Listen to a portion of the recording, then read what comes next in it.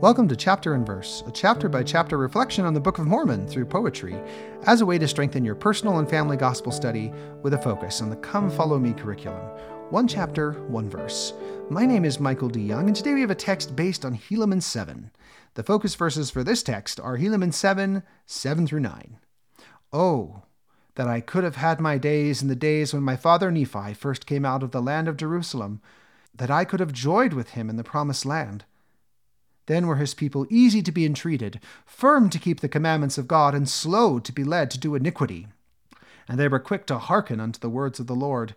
Yea, if my days could have been in those days, then would my soul have had joy in the righteousness of my brethren.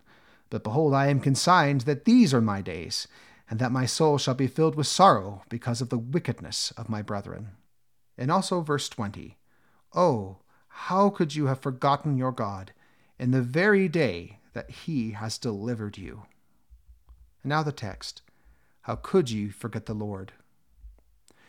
How could you forget our dear Lord in that hour in which you were captive, but now you are free?